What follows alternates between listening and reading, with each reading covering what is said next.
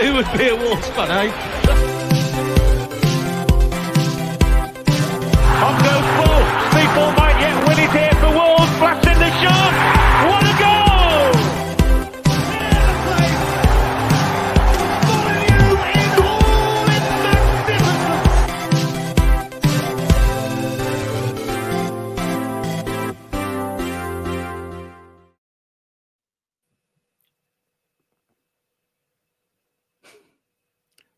Hello, everyone. Rich seems to be in a world of his own. For the audio listeners, That's my insight. Rich is...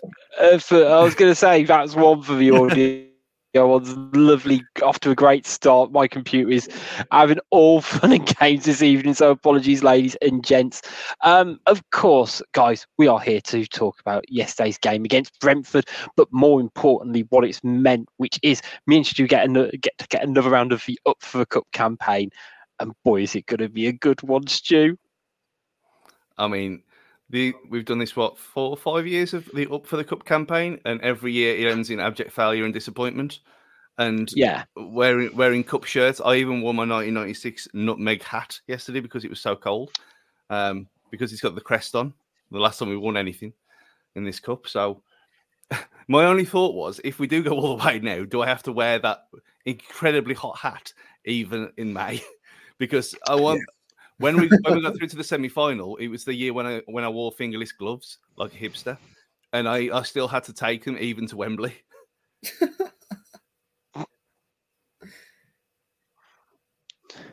I mean, part of them would say, yes, you do need to wear it. The other part would say is, does it really have an impact on the 11 players on the pitch?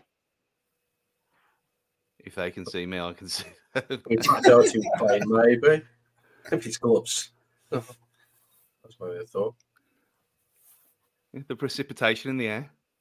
If it's all focused on me, it's not on them, is it? So there we are. Think about it that way.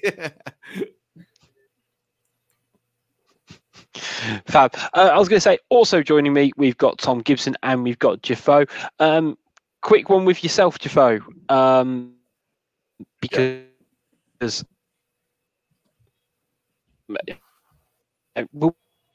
we'll talk about obviously the game, the fact that a lot of people couldn't. I think Richie's completely dying now. Well, he sorts himself out. Not in that way either. We're not that exciting. I think what Rich was going to say, Jafo, you had your good lady with you for the first time yesterday, and her experience of football for the very first time. Before we go into the lineup and the coverage and everything, she was one of the 24,000, I think, who were there experiencing that glorious game. Oh yeah. Let alone on what I informed her of first. What did she experience of soccer, and did it live up to her expectation? To be fair, I thought, you know what, going into it, she's watched Wolves before on the telly and that, and she's not been that interested. The game last night, she was shouting abuse at the Brentford players, shouting time wasting and everything. She was loving it. She was really getting into it. And yeah, as you mentioned, we talked about something before the game. That thing being Bovril.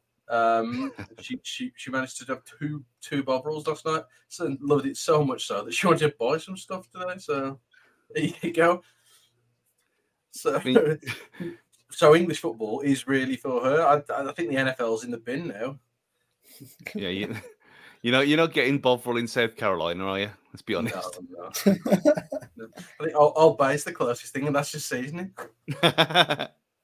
Well, when I was explaining to her because she was saying, "Oh, Bovril," and she seemed to have an idea of the concept of Bovril, but she was like, "Oh, what is that?" And I went, "Oh, well, it's like beef extract." And she just, the look of horror on her face, she's like, "What?" And I was like, "Well, yeah, it's like drinkable gravy," and which wasn't helping the case. But now the fact that she loves it so much, it's a success story. I'm taking that for me. But with you, something more serious matters. Were you always going to this game, Tom, or were you going to be one of the filthy losers who tried to watch it on a stream? No, I was always going to go to it. Yeah, and I'm glad I did. I mean, that is one, though. I mean, other than the Ipswich game, because the Carabao Cup's always like that, did you expect that to be the case? Because I didn't. I mean, I home games, I'll be there anyway, regardless, but I thought as a backup that would be there for everyone. Yeah, I didn't expect it, really.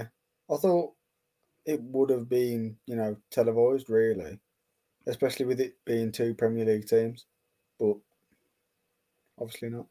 Yeah. And we have the story that the whole farce of the highlights package not even be package. It was just a few things sewn together that you'd get on Central News back in the day. It was that indecisive. And I was trying to think, I can't remember a time either of this where, I don't know about you, Jafo, you've been slightly younger than me, where we've had to wait for highlights of an FA Cup game. I can't, not off the top of my head, but literally, you saying it about it being like a old central footage. I went on the BBC and watched the game, so I'll see if it's actually slightly different. And not, they had Mikey Burrows in the commentary on the BBC highlights, so it's like there must have been nothing. Not even they couldn't even scratch together some weird couple of guys from Albania to talk about it. Mikey Burrows all over the BBC. So there you go. That's something positive that comes out of it. Beautiful voice all over there instead of listening to the usual, drip that you get on commentators nowadays. When we should have known when there was no tactics truck outside with the broadcast vans, there was nothing there. But I suppose if they're not sending it anywhere, then there's no need to send it back to base. To just send it later on with the tapes. But I mean, the only place it might have gone was only Stockley Park. But going on some of the decisions last night, which we'll talk about in a bit, but going on some of the decisions that were given, mainly the penalty, maybe they weren't getting it because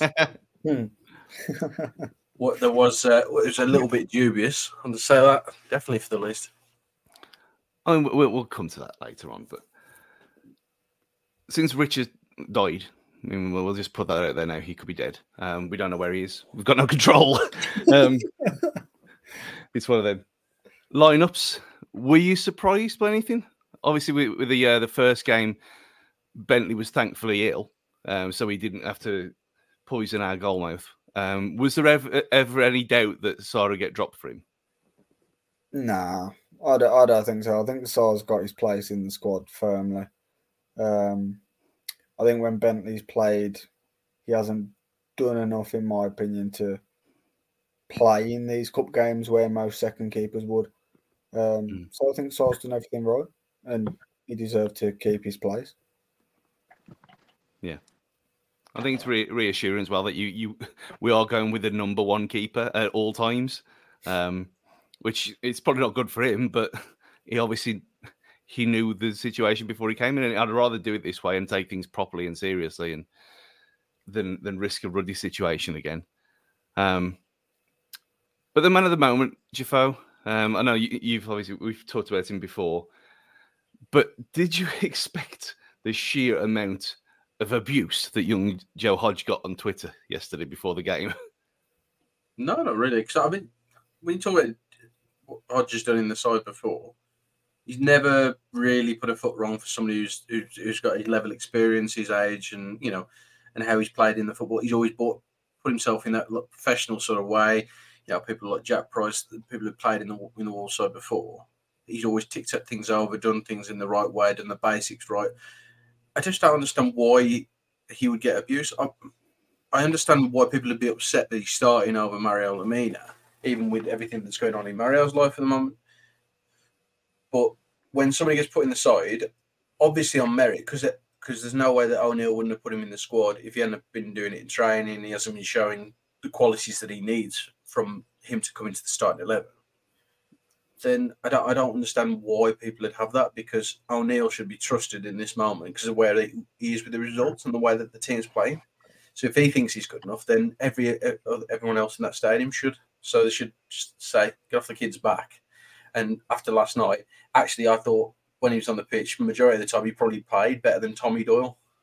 I think he was a lot more tidy and kept the ball, whereas Doyle turned over possession, maybe not through his own fault sometimes, but say Hodge did well, and say people have got to let him play and trust O'Neill in the process.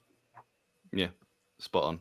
I think some of the passing in from both sides really kind of screamed the fact that both sides haven't played football for 10 days. It just looked a bit wrong all over the place. But Rich, are you resurrected? Are you alive?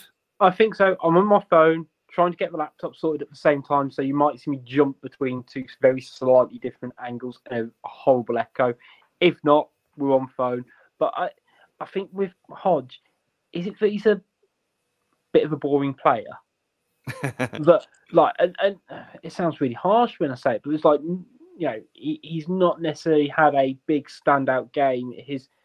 His game is very much keeping the tempo, so to speak. And unlike, Tommy Doyle, who has got a little bit more flair to him, whether it's just a bit more of an expansive passing range or the long range shots and things like that, he doesn't quite have that dynamism. So I'm curious, to be fair, how it's going to pan out with Hodge. And maybe he is someone like Luke Cundle, who just needs that loan move to a championship, build up their stock, build up their experience, to kind of elevate their game, because he's clearly got something about him. Because Jaffo's right, he wouldn't be playing if he didn't. I know we have got shortages with Gomez, Traore being unavailable, Lamina. Obviously, he's not been around the club for a while, so he is kind of that fifth choice. But at the same time, they've done something else otherwise. So it's a tricky one for me. Yeah, we talked in the pub before, and me and Jaffo, about is Bellegarde kind of play there with him to kind of help him through. It's almost like a three-man midfield, and obviously that didn't happen because he played him up front, which was weird. But you mentioned him there about Tommy Doyle, and obviously he was the standout player in the first game. Thoughts on him, Tom? Because I think he kind of ran that game for 80 minutes on his own, whereas yesterday he looked a bit, I'm not saying ready, but there's something off with him. I think with Tommy Doyle, I think I think yesterday I would agree he was a bit off. Some of his passes weren't coming off, but I think that was the case with both sides, really. I think there was a lot of times in the game where we get the ball, we play two passes, and then you give it away, and then they play two passes, and then they give it away. So,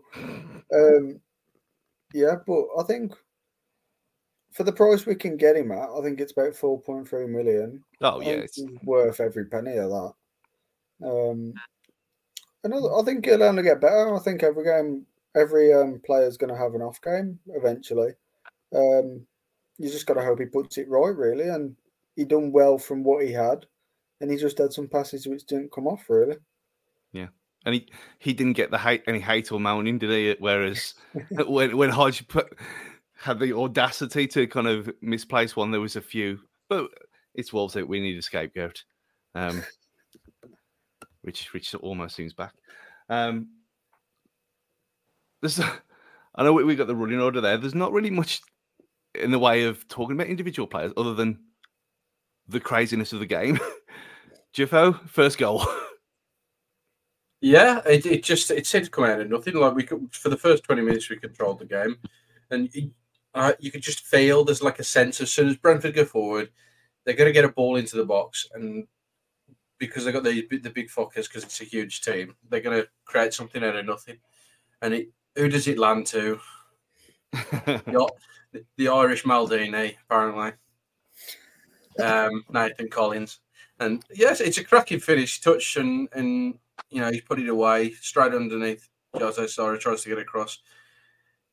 Fair play, he didn't celebrate, but still a fucking wanker, and for doing that, for scoring.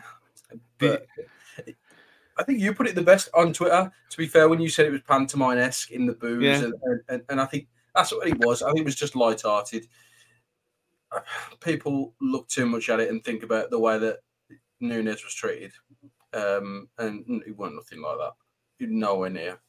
Yeah, he's had a bit of a comedic reaction. And after a very good goal, I will say, thinking back on it, he's took it really well. And, I'm sort of happy that he's getting sort of a redemption arc after the first time we played him. And he had such a terrible performance. But fair play to him, he's done more. I mean, he can have a terrible performance in 3 weeks again if he wants to. I mean, there's nothing stopping him. If you feel like But it was. But did you boo Tom? Because there was a few people laughing about it. And that's why I said Panto, because around me and the stable upper, there was as soon as people started booing, it was kind of twinned with laughter. Yeah, I didn't boo him. The only player that I've booed pretty much coming back that I can think of off the top of my head is Nunes. Obviously because of how everything went down. But no, I don't feel like there's any need to boo him. I think even when we sold him, he said he didn't want to leave. Yeah. Don't get me wrong. I didn't think he was good enough when we had him. I thought there was always a mistake in him. I thought he was a bit dozy, I think is the best word. But it had to be him to score. And he could have had two. But, he took it well. So, fair play to him, but still got through, so that's the main part about it. Yeah, but I think still got through is the understatement, because how many I was talking about this with one of my mates of a different club earlier on, and he was saying, like, you look at that result and you look at coming back like that. I know this is going to be music to Gully's ears, but we wouldn't have done that under Lopetegui because we didn't have the fight. This squad seems to have fight in abundance. And that equaliser from your man Semedo Jafo, it was extra special, wasn't it? I mean, he set it up, didn't he? Semedo knew he knew what was going to happen. He'd read the script, he'd written himself. He called Harvey Weinstein and said, "Can we put the film on? Ready? I've got it all written out. The tweet where I'll see you, Molyneux, with Nathan Collins, and then beautifully, what does he do? He shrugs off Collins." Taps it in after playing a nice little 1-2 with the goalkeeper, and then that picture, Collins on the floor crawling like Batafimbi Gomez when he used to do his lion celebration, looking exactly like that, looking like an absolute clown. Fucking loved it, and Semedo loved it as well. Sure he went over and had a cheeky one thinking about that, but it can't happen to a nicer guy. His redemption arc, Semedo. In the eyes of fans, nothing's really changed. He hasn't really changed his performance and the level of performance over the last couple of years. But it's nice that people actually appreciate what he's doing and understand that we can have a player who's not Matt Doherty at right back. And I'll even say, like earlier in the season, I came here and I talked about it. I thought maybe Matt should come in for a couple of games because he looked ropey at the start of the season. So I did. And say, I'll even eat humble pie over that one and say, I got it completely wrong. But I'm happy that Semedo is showing his qualities because he deserves it. And he's someone who's took a lot of shit off fans here throughout the years that he's been here. And he's, to be fair to him, he's never let his head drop. He's always just got on with it. And if he has dropped a clanger, he's gone back to it every week. Next week, he's started again. He's pushed himself. And, you can only commend that sort of effort and attitude because there's a lot of people who just would have not cared. And he actually, as a footballer, looks like he gives a shit. Yeah, definitely. I think as well, like you say, that's the type of players that you want. And talking about like the fight, the team, especially from when we had Lopetegui, I think it's because as well, the start of the season, we had our back against the walls. And I think that's what suits us best, really. I think when people do underestimate us, I think that's when we do play best. When Semedo deserves his success, and he took his goal well, and hopefully he can score more, really, because he has some chances, to be fair. Yeah, it's been over 50 games or something since his last goal. Just insane. But yeah, I think has he scored at Molyneux other than that Man United one? When there was like 4,000 people there. I think he might have got one, but off the top of my head, I can't think of one. Can't remember one now. I was going to say, I'm apparently back now through the magic of technology. So I've just been like a ghost behind the screen watching on like 2 separate devices. So I'm like literally playing catch up with my thoughts right now. But Semedo, the goal was just so eerily similar to a Matt Doherty goal as well, in terms of it, like him just breaking through. And it was a ridiculous ball by Kuna as well. And like it just, I mean, he'll come up in conversation again because he scored the winner, obviously. But I'm trying to think of a higher quality Wolves player that we've had in a long time, in terms of how he's just consistently providing us that attacking output, whether it's goals or assists. He is just simply one of the. It sounds bad. It sounds like such hyperbole when I say he's one of the best Wolves players I've seen. But how he is he's one of the best creators I've seen at Wolves in a long time. Yeah, when you're talking about Cunha, not Semedo here. Either or, but yeah, we'll go for Cunha. Yeah, I mean, you look at people like Martino and how incredible he was, and he never had the goal output. That was his problem. So you are talking about someone who's looking like an actual striker now, even though he's not a striker apparently. But he's so much more. It's almost like if we just did play him up front, he'd be wasted because he's got everything else to him. And this Cunha role that he has in the team, which is not a specific spot in the formation, it's perfect. It's absolutely perfect. But no other player in the squad could play that role. No, which kind of says everything about the man. It says a lot about what O'Neill's done with him and trying to mould him into this shape, that he's getting the goals and assists now. And I think there was a stat going around that he's had 10 goal involvements in the last 11 games. And it's this fruit now. There's fruit that's been given to us, and it's all coming into fruition. Everything, all the hard work that's coming to place, he's coming out for a player who, when he signed for Wolves, I mean, we all looked at it and go, that's a lot of money. That's a hell of a lot of money that he's coming. It felt like sort of a January transfer gone wrong sort of thing, where you paid out the odds. But you look at him at the moment, he's worth every penny. And like you say, Rich, you've got somebody who can create something a little bit different. But it raises the question, after last night with Bellegarde playing at striker, do we really need? We really do need a high quality number 9 who can play in there and have a little bit of pace. So we just need something different just for that exact moment, because the balance wasn't quite right last night. And for everything that we did well and getting the result, something wasn't quite right about the way that team was set up. And there was just a little bit lack of pace, a little bit over 10-15 yards. We'd lost the ball too much. And it was a lot of the time where Sarabia would pick the ball up or Bellegarde and they'd want to turn back on themselves. And that kind of just slowed everything down. And I think that's the main talking point that comes for me out of the game is that how can they either identify somebody to come in or have somebody within the squad who can do that role and be able to carry the ball. Because as soon as Pedro Neto comes into that side, you see that little bit more. But he couldn't do that. He couldn't play in that central position as what we'd need. No. I think there was he's not on the thing, but I think Doherty. I thought Doherty was fine yesterday. I think people are being a bit harsh. I don't think he did anything particularly wrong, considering he's playing out of position. More of a worry is who's stolen the real Hugo Bueno, and can we have him back, please? Because he looks broken. When he came on, he looked broken, and there's clearly something. He looked like if he's got a hip problem or something like that, because he doesn't look like he's moving properly either.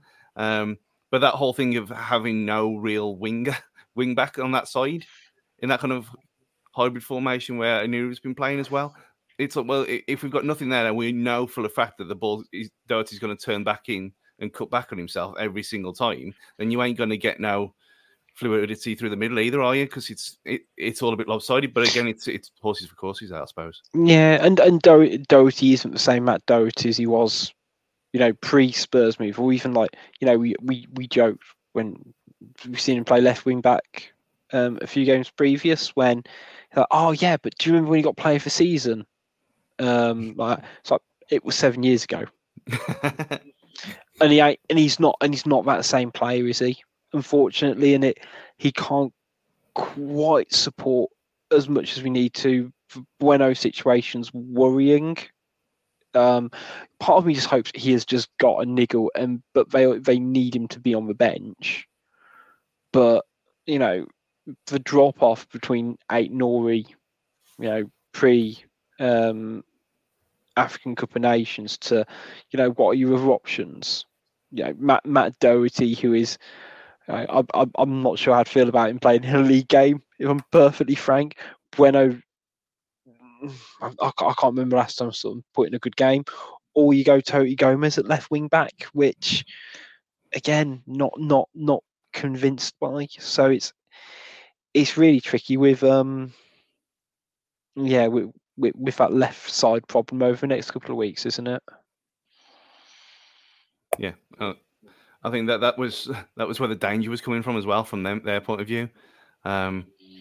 It's almost the entire game. It was because Semedo being Semedo, and some weird clearances going on through the entire game. To be fair, from everyone, but definitely down our left hand side, where I wouldn't have a problem playing Toti Gomez there if you're going to play them three in the middle like we did towards the end. Dawson, Kilman, and other Bueno. I wouldn't have a problem with that. But it's better than playing Doherty there if we've got the option to, because we lose too much up front. Not defensively. Defensively, it's fine, but going forward, we lose too much from him. Yeah, I think that's it. Like it's that getting the ball through the transitions, and the thing that Aït-Nouri is so good at is working in those tight spaces and almost drawing players into, drag them out of position. A lot of Aït-Nouri's best work isn't in the final third. It's kind of in the middle of the pitch, or even like very much in his own half, isn't it? But all of a sudden, he'll break 10, 15 yards and, go past, take 3 players out of the game with, a short dribble and a pass. And Semedo can do it on the other side as well, usually in a slightly less flashy manner. But you say the drop off of your backups is really felt, and fortunately there is enough quality in this Wolves side and enough grit and determination to when we go behind, they've got just about enough about them. Unfortunately we conceded another, didn't we? I was convinced. I would put everything on it that it was offside, and it's probably got to be the closest one that I was wrong over, because it looked yards offside to me. Obviously on the highlights you look at it and it doesn't look that bad, but where I was almost in line with it, and it looked offside, and for him to take so long, I understand now because of how close it was, but it was like knife through butter thing, and we haven't been exposed defensively like this for a long time. I don't know what's going on there, Tom. Yeah, it was an interesting one, to be fair.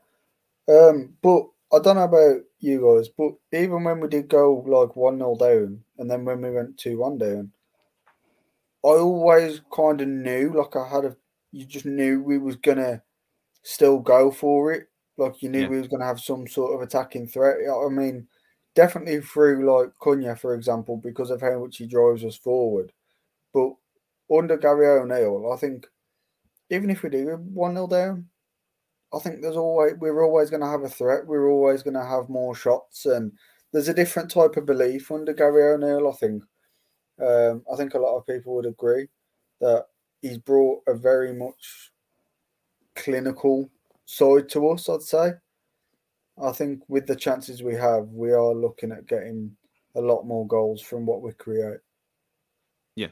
You only have to go back like 18 months under Bruno Small to think how naive and well, there was no guts, was there? As soon as we conceded, that was it, game over, done.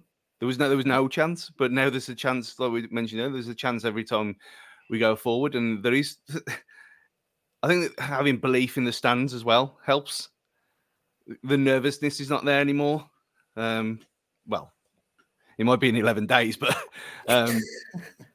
But overall, like you just said, Tom, that there does seem to be a belief that's back, and it's a weird feeling. Yeah, definitely. I was talking to someone yesterday, and they said like they feel that Gary O'Neill's bringing like good times back, like similar to how Nuno did. I still think Gary O'Neill's got a lot to do before we can put him really in the same sentence as what Nuno done with us. But I think in terms of the belief and getting behind the group, I think a very much family community feel has come back to Molineux, definitely.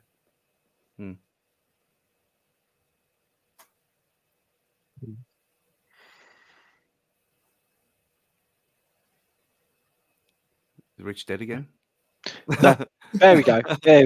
I was going to say, more importantly, I guess, and it was almost a shame it wasn't the winner in a way, but Nathan Fraser getting the equaliser, and it was nice that obviously his first goal was a bit of a deflection, but there was no sort of deflection involved in this one, was there? No. I think it was. He took it brilliant. I think it's a proper striker's finish, hard and low. I can't even begin to imagine how he must feel being a local lad. As well, it would put the cherry on the cake if he scored against West Brom. But yeah, I think he's a brilliant prospect. I think we've got a real good player on our hands. I don't think he's going to be the answer to the number 9 that we need for the centre forward. I think he could do with a loan move probably to save him sitting on the bench here.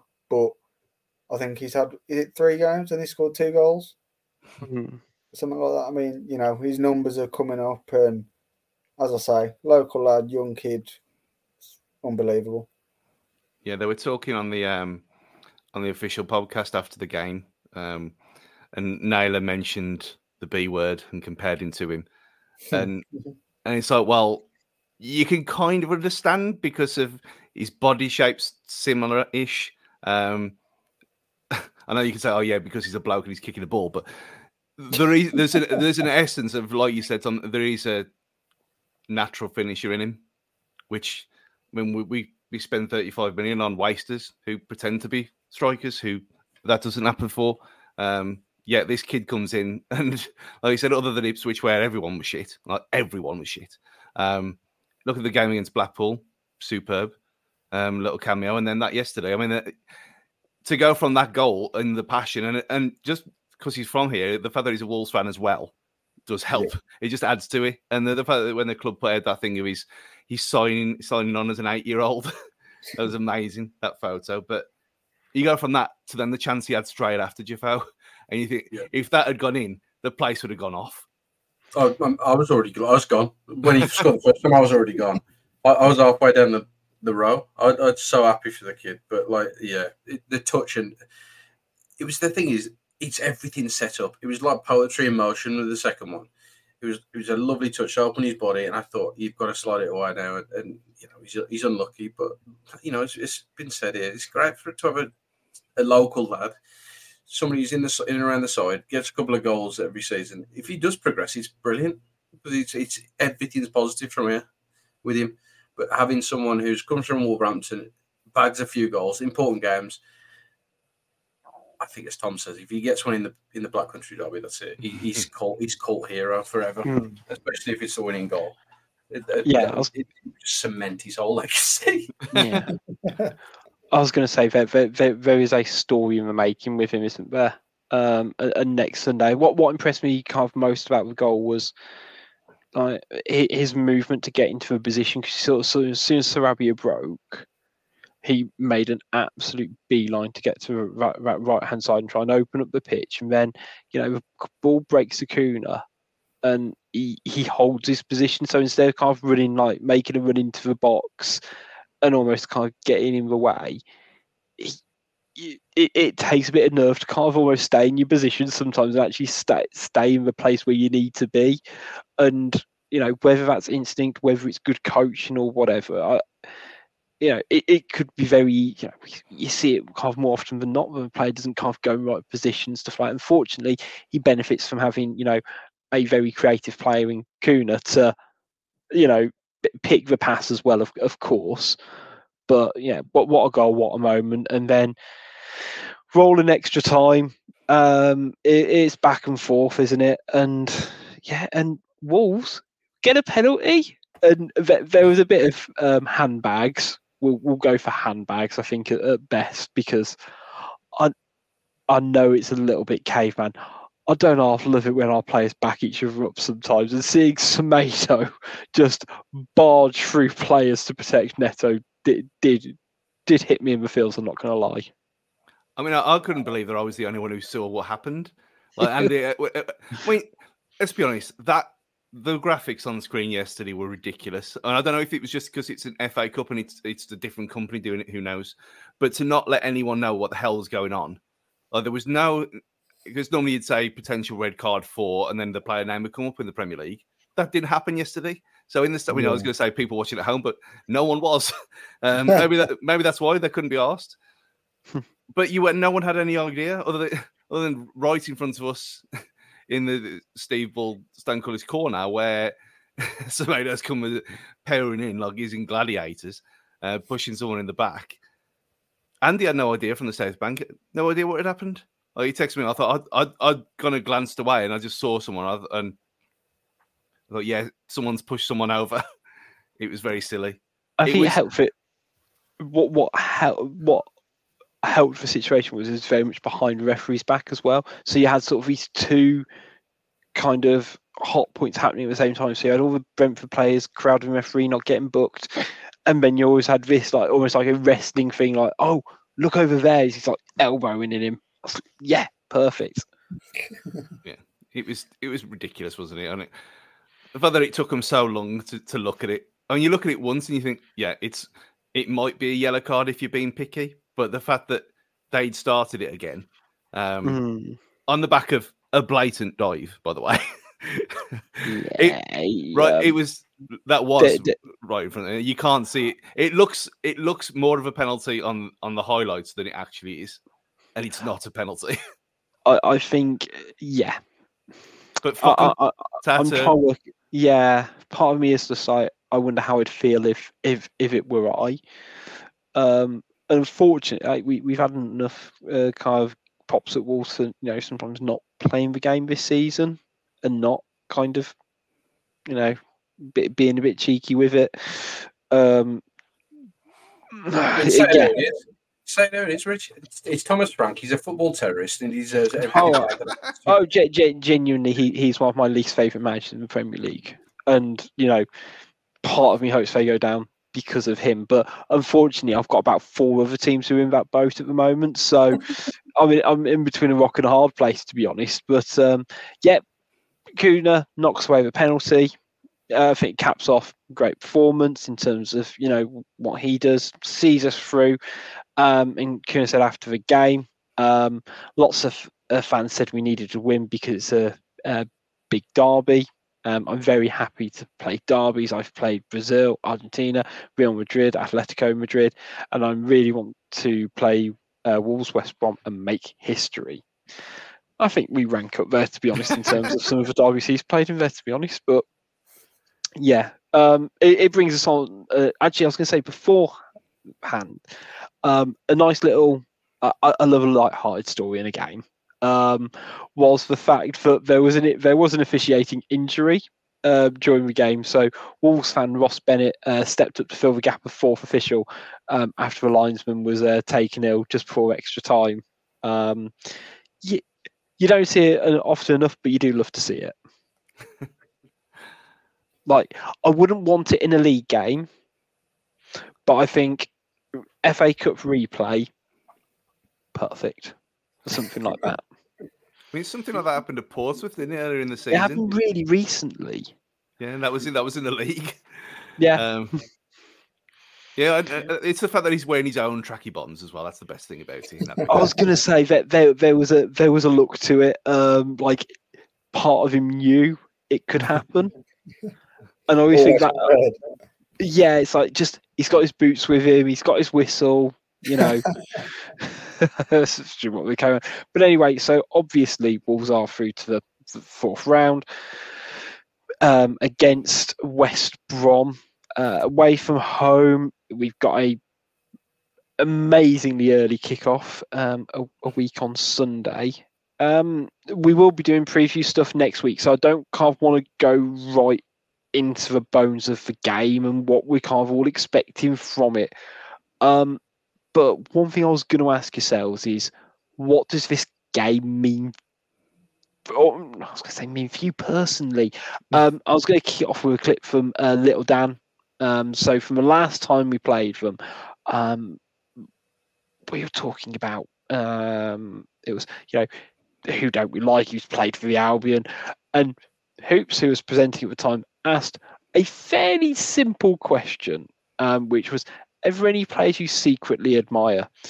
And Dan expressed his true views on West Brom, and I'll throw back Chevron with you now because I think it resonates a lot with people. And any players that you either hated, I know the play for Albion, I get that, but just to add an extra dimension, or any players that you grudgingly respected as well over the years? No respect. Nakers. There's no respect. There's pure hatred for these bastards.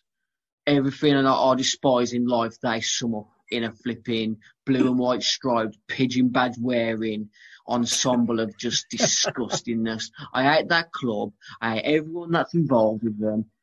Like you just mentioned there, Paul Robinson, absolute rat of a footballer. When he was in an Albion shirt, breaking Ebanks Blake's leg at flipping Blues. Same with Matt Carbon, breaking George Undar's leg. Lee Hughes, horrible. Just an horrible club. Just fuck them off. Gold. Just Brilliant. 10 out of 10. No notes. Brilliant. But I know, Stu, I know you've been posting a couple of things online in the last 24 hours in terms of, obviously the lines between banter and offensive-ness and things like that, but there's a genuine spice and aggro to this derby. The fact that it is on at quarter to 12 sort of surmises it, doesn't it? Yeah, and for me, I've gone backwards and forwards over it for over the years as well, because there was a time where we didn't play them. Obviously, when we were awful and they were up there doing in their Premier League stint where they did fuck all. So who cares? 8th is an achievement, apparently. But yeah, there was a time where I hated Blues more than them because they were who we played all the time. Recently, it's been Villa, but it's always going to come back to them. And it's weird though, because at the same time as detesting them and hating them and knowing what they do to us all the time, and which is why I didn't want this game to happen. And I'm not even saying, everyone knows my thoughts on the blue and white curse. It's just, it is what it is. It's got to end sometime, surely. I mean, it hasn't happened in the 100 years of our existence, but just once, it does happen every once in a while. It drops a little bit. I don't thinking of it off the top of my head, in our lifetime, there's never been a bigger gap between our quality and theirs at all. Even in the Premier League, we know fans, they were still in the same league as us, albeit not for very long. The gap between us at that point wasn't huge, was it? Realistically, no. Yeah. So it's one of them, and in a way, it's strange because I'd rather go for a point with one of them than a Villa or Blue Nose, but not in the next 11 days, not a chance. And I think that the funny thing about it, the fact that as soon as anyone's attacked this derby, we both come together across the divide to shake hands and abuse everyone else together, and it's utterly bizarre. But this game is evil. Like I said in that tweet, it's the definition of evil. The fact that he has to kick off in the morning, it's that bad. And I think that Sunderland Newcastle was bad the other week. And that's what all I said was, for people who didn't see it, don't be homophobic, don't be racist. Everything else, fair play. Death threats, bestiality, incest, all the accusations you want. It's all banter. It's all a bit of a laugh. It's not real life. Don't be a dickhead. Just do it online. It's all fun and games. And that's what it is. But from going from not wanting this game, I now can't wait. And the fact that well, the tickets are going on sale in the morning. I've already said that I'm doing nothing between 9 and 15:15 in the morning because the tickets are going to be booked. Simple as that. Work your weight. Yeah, and yeah, but it's such a fascinating derby. I mean, one thing I will say, and look, there's still stuff I want to talk to. I've delayed proceedings long enough today, but saying Wolverhampton's not in the Black Country. Fuck it, let's get into it because it is. It is, unfortunately. Look, I mean, there's a couple of different ways you can view it. Look, we could do it on like the greater, region west of Birmingham and the economic boroughs that now exist and have existed for multiple decades now, or we could go off coal seams that developed 300 million years ago. I personally think we go off, the structure that's kind of developed in the last 20 odd years in terms of how it is, and also Bilston and Wednesfield both get classed as the Black Country. Both of them are in Wolverhampton. Yes. So and the parish map of 1830 has both Wolverhampton, Bushbury, Tettenhall, Walsall, West Brom, Tipton, Sedgley, Handsworth, Aldridge, Walsall. Black Country. Stop being silly bastards. I don't know. They've got a Birmingham postcode if they want to play this game. Yeah, they've got a stand named Birmingham Road. I mean, I'm not going to get. I mean, we've got Waterloo in ours, so. But just, I mean, I'm not going to get into postcodes because you can't. Yeah, that's class in Aberystwyth in Shrewsbury then, and But it's just Wolverhampton is in the Black Country. Full stop. It is defined. Yeah, I think it is like fairly defined now. And even if you go off the geographic stuff, it still touches upon it. It's still classed as a wider region. I also say that because I work for a company with fucking Black Country in the title, so I think this is genuinely about as angry as I'm going to get about it because it is just it's just a weird stick to beat us with. It's not even anything to you know beat. What? It's just wrong. Say we've all call us singles. Say we got 6 fingers, but don't come here and be saying that. Yeah. I mean, we've already got a retort for that. I mean, we do know that we'd all rather be a dingle than a cunt, which is simple as it is. Yeah. And that's going to be sung loud and proud on ITV in the morning. So yeah, you're going to be hearing that. There's going to be I mean, I feel sorry for the American listeners who having to hear that at 3:45 in the morning or whatever it will be as they're making sure we got a transfer fund. Yeah, exactly. Josh has got to pay for our our players somehow. Yeah, they've got to get our players in somehow. If it isn't through the shipping costs, I don't know what it's going to be. But look, we know how important this game is. I mean, and we also know how bad it's been in terms of the Black Country derbies, in terms of our performances over recent years as well. And Tom, you've got to hope that you're right. The quality is there with this team now that we could genuinely leave a mark on this game. Yeah, I think I've always said this. This is a problem. We are quality-wise on paper. We are 100 times better than them, I believe. But derby games are completely different to any other game. I've always said that because there's a lot more fight in them. You don't have to be a brilliant footballer to win a derby. You just have to be up for a fight, pretty much. But I think if there's any time where we're going to get a result, I think and I hope and I pray that it's now because of the quality that we've got. I mean, I'm gutted that Joao Gomez is out for it. I'm not sure if Ryan could Aït-Nouri be back, or is he? Will he be at AFCON? Still at AFCON, yeah. Yeah, so with Ryan Aitnouri and Hwang Hee-chan, I mean, if we went there with a full strength squad, I'd be probably a lot more confident, but I am still confident that we can get a result. And it's just the record, really. It's the record of results that we've had in the past. That's what knocks people's confidence.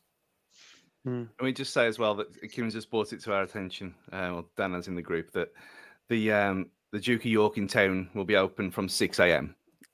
on that day, just to wet everyone's whistle, just to be safe. It's going to be carnage. I mean, part of me, and I appreciate I am saying this, and I can feel Stu looking at my shirt and jumper combination when I say this. Like, if you can't control yourself not to be a dickhead at the game, then maybe don't go. But it's also a Black Country derby, so I'm conflicted. But just don't be a dickhead. Have fun. As Stu said, it's not real life. It is a bit pantomime. It's got, with a level of testosterone chucked into it. But I hope we fucking smash them. I hope it's like an embarrassing levels of, like, not just a 2-0, a professional job. No, I want it to, like, genuinely have them crying in a corner. Kuna doing, standing on the ball kind of levels of embarrassment. That's my aspiration for the game. Would you rather us go and smash them, or would you rather us have a last minute winner or something? Ooh. No, just embarrass them. Yeah. They deserve it. Yeah, because to get a last minute winner is nice, but it implies that we'll have gone toe to toe with them, or we'll at least not separated it. Because the last minute winner is good, because you'll get genuine limbs there. But I think if we're able to get more than three or more goals, thing is, we are never going to be able to match like the 5-1. Like, the circumstances will not be there at this point unless we're in the same division. It just ain't happening.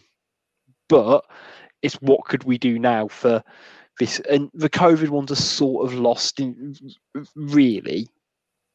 Like the 2 ones in that COVID season, I was going to say it's not really don't count. They very clearly do. But I think in terms of like recent defeats and performances, people will hone in on that. That is like an era-defining game in this derby. On both sides of the table, and I'd be fascinated. What scoreline would it have to be, or what kind of performance would it have to be this era, defining for this kind of era within the club's history. I mean, if we're like 3-0 up after half hour and just toy with them, like a cat with a tiny pigeon, like on their badge. If we do that and just take the piss for an hour, that'd be amazing. Just because they're solemn little faces, and like what can I do then? That's being embarrassed at home like that when they've given it the big one for the best part of 12 years, over something that then led us to go all the way down to come all the way back again and have the best year of our lives in League One. Cheers, guys. Which is why I've got that mug with the CFAX 5-1, because what it led to was amazing. They're not going to have that, regardless of what they have. They caused us so much suffering that it was so much better when we fixed it. They're not going to have that. Reverse it round. So if we go there, take an early comfortable lead, and then just piss them off for an hour, that would be bliss. Yeah, I'd quite like going at half time, winning 1-0, and then second half really kind of open up the floodgates, so to speak. So it's not just like, when you get 2-0 up, you can't go, okay, game's dead and buried, 60 minutes. But no, we keep pushing on. That's what I'd like. I know we've had Brandon in the comments saying 4-0, Fraser getting 2, Kuna and Santi. Oh, I love something like. I'll tell you who I think will get a goal is someone like Lamina. You just the shit house from Lamina. He'd be up against the crowd doing everything. He would. He's that guy. He is. He will break a rib cage thumping his chest. I could sit.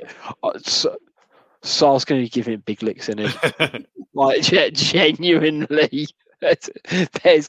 There is so many potential narratives, and there's a lot of, I guess, sort of common history at the moment. Obviously, we've got Dawson, they've got Jed Wallace as well. So and they've just signed Andy Vyman, who of course scored the winner for us in a fourth round of a FA Cup against a high level opponent.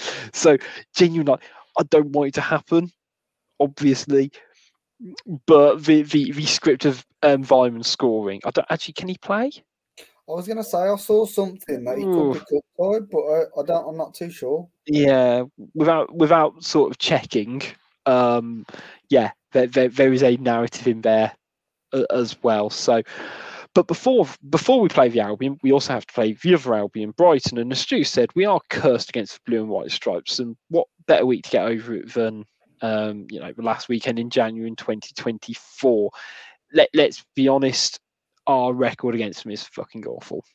Out of the last 11 games, we are just shocking. We've won 2 out of the last 11 against them. In terms of the last 3 games, we obviously lost 4-1 to them at the start of this season. In April, we lost 6-0 to them, and we lost 3-2 to them in a very bizarre game last year as well, where I don't quite know how we genuinely managed to stay within 1 goal of it. It was genuinely, they deserved to be about 4-5-0 up in that game, and we did not deserve 2 goals.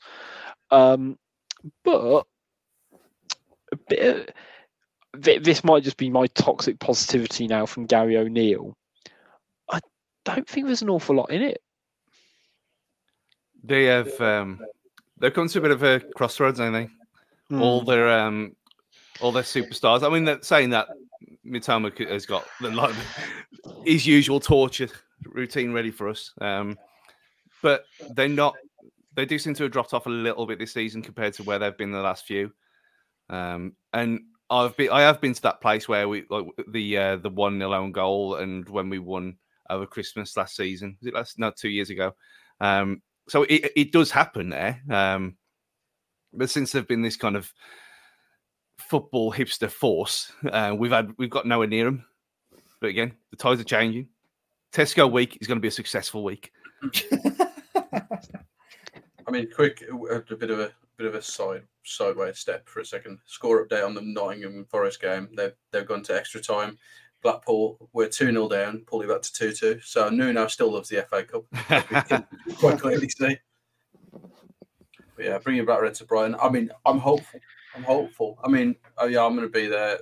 First time I've been to the Amex, so excited to go somewhere different. But taking the lady with me, so hopefully she can keep that 100% winning streak going and destroy that curse that we've had recently. Because I think, like you said, they've sort of been this football hipstery sort of team, and they've played beautiful football. It's kind of gone against everything that we've kind of done. We've kind of been this boring for the past. Pragmatic. We'll go for. Yeah. Function over flair.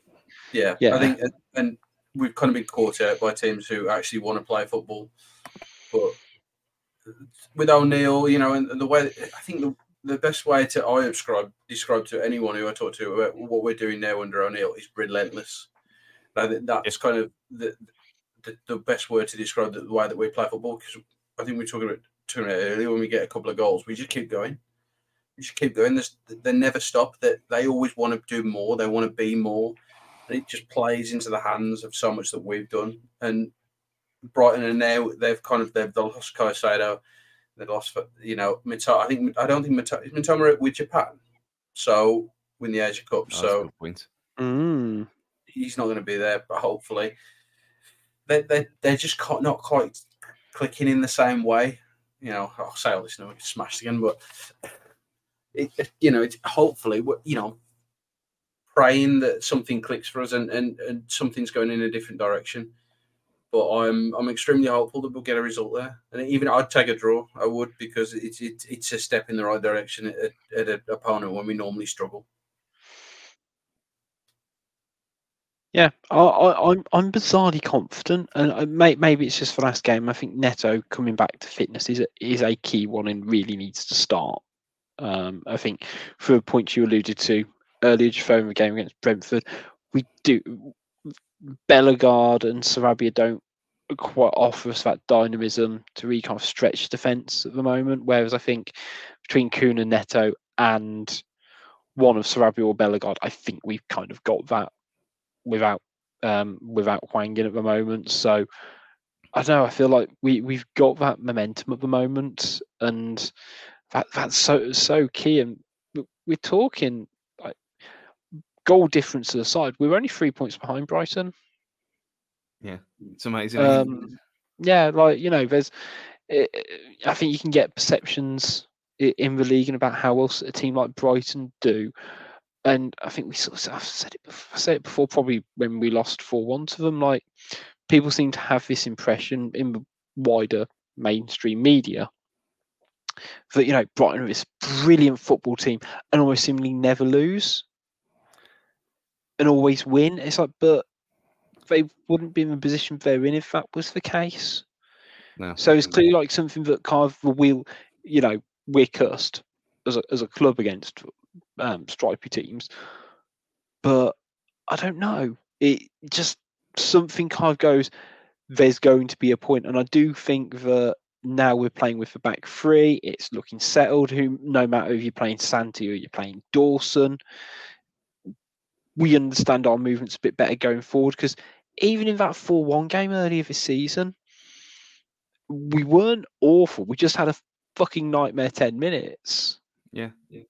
Beyond that, actually, we were creating chances. We were looking good. We were looking positive. We just completely broke down for 10 minutes, which fortunately is all they needed. But even you compare the team from then to now, and it's night and day difference. We've got backbone now. I mean, we're more like seahorses. It was just like completely pointless. I mean, can you, as an aside, can you put this comment from Still With Thee on the screen about Little Dan? I saw Little Dan at a pub, and it looked like he was going to bite me, so I didn't say hello. Harsh. We'll go for, yeah. Just that's one for a mug. As the follow up, I'm like a foot taller, and I still felt like he was looming over me. Yeah, like right. wolves over a pigeon, which is what next week will be. Exactly. I was going to say just to wrap up the show. There are fixtures going on in the league. They're doing this weird thing. I say weird thing, very actually sensible thing now to kind of give a bit of a break. So we had half the fixtures last weekend. Half fixtures this weekend. So in terms of the other games going on, we've got Arsenal Palace, we've got Brentford Forest, Sheffield United West Ham, Bournemouth Liverpool, and of course us. I think probably the most interesting one for us is maybe that Brentford Forest. I don't know if they're a bit below us now, but or maybe the Sheffield United West Ham and really kind of push us into that mid-table position. Yeah, Sheffield United is the one I was looking at there because when you look at West Ham again last night, Old Moisey's getting a bit of flack for that result, and rightly so, to be fair. And they are a bit up and down. And Sheffield United have got one of the best players in the Championship last year. Was it last year or the year before he moved away? Yeah, they've signed him now, so he's. It's quite an intriguing game because West Ham are so West Ham. They could be awful for 89 minutes and then just win. Yeah. I mean, that we talk about Wolves being functional over flair. Back and I mean that just they just anticipate. It's they've just got such a healthy knack of just getting wins, and I think obviously, if you watched Gully's tactical analysis of the Wolves West Ham game, and he laments West Ham quite a bit, and I'm kind of very much for, yeah, but they scored 3 goals. They do enough to get goals, don't they? They're not a good side, apparently. But yeah, yeah, it's sometimes hard not to be a good side and be 20th in the league after 20 games. But then again, I sometimes think the same thing about Aston Villa. Be honest, but I genuinely don't quite know how they are third in the Premier League. 2 points off the top, like with playing an extra game. But it's what happens when you win football games on a regular basis. But yeah, so interesting games, fellas, coming up. Very quickly, should we do some score predictions for Brighton? Go on. 1 each. 1-1. How about you, Jafo? I'll go. I'll be confident. I'll get 2-1 away win. Ooh, that very confident. You got lady luck on your side, so you. Tom, how about you, mate? I'll go 1-0. I'm going to say Cunha to score. Yeah, you know what? I'm feeling lucky. I'm going to go 1-0, but I think it's going to be Neto. It's my shout, and that's going to sort of drive us through this, sheer positivity from Monday to Sunday. But we're going to be back on Tuesday to talk about the Brighton game, and we'll also be back later in the week to do a preview of the Albion game as well. We'll obviously be doing lots of social stuff and hopefully a few more videos and stuff like that in the next week or so post Brighton around the Albion game as well. So I think, fellas, it's going to be a very exciting week down WV, isn't it? Yeah, I described it as like it's Albion Advent. It's just countdown every day. Oh, it genuinely does feel like, I say from a comms perspective, it is just going to drive the Midlands media for the next week, to a point where it feels like unless this if we lose to Brighton 1-0, no one's going to care. No one is going to give an absolute shit. Whether it's fans or media. I mean, it was a struggle, obviously, for people care about a Brentford game because it wasn't shown anywhere. But yeah, I think people just go, cool, right, move on. Let's focus on the big one. So yeah, we'll be on at Wolves Fancast on here, there, and everywhere to keep you updated, of course, on Brighton and the Boggies. But until then, it's goodbye from Jafo. Good evening. It's goodbye from Tom. It's goodbye from Stu. Positivity. Goodbye. And it's goodbye from me. See you next time.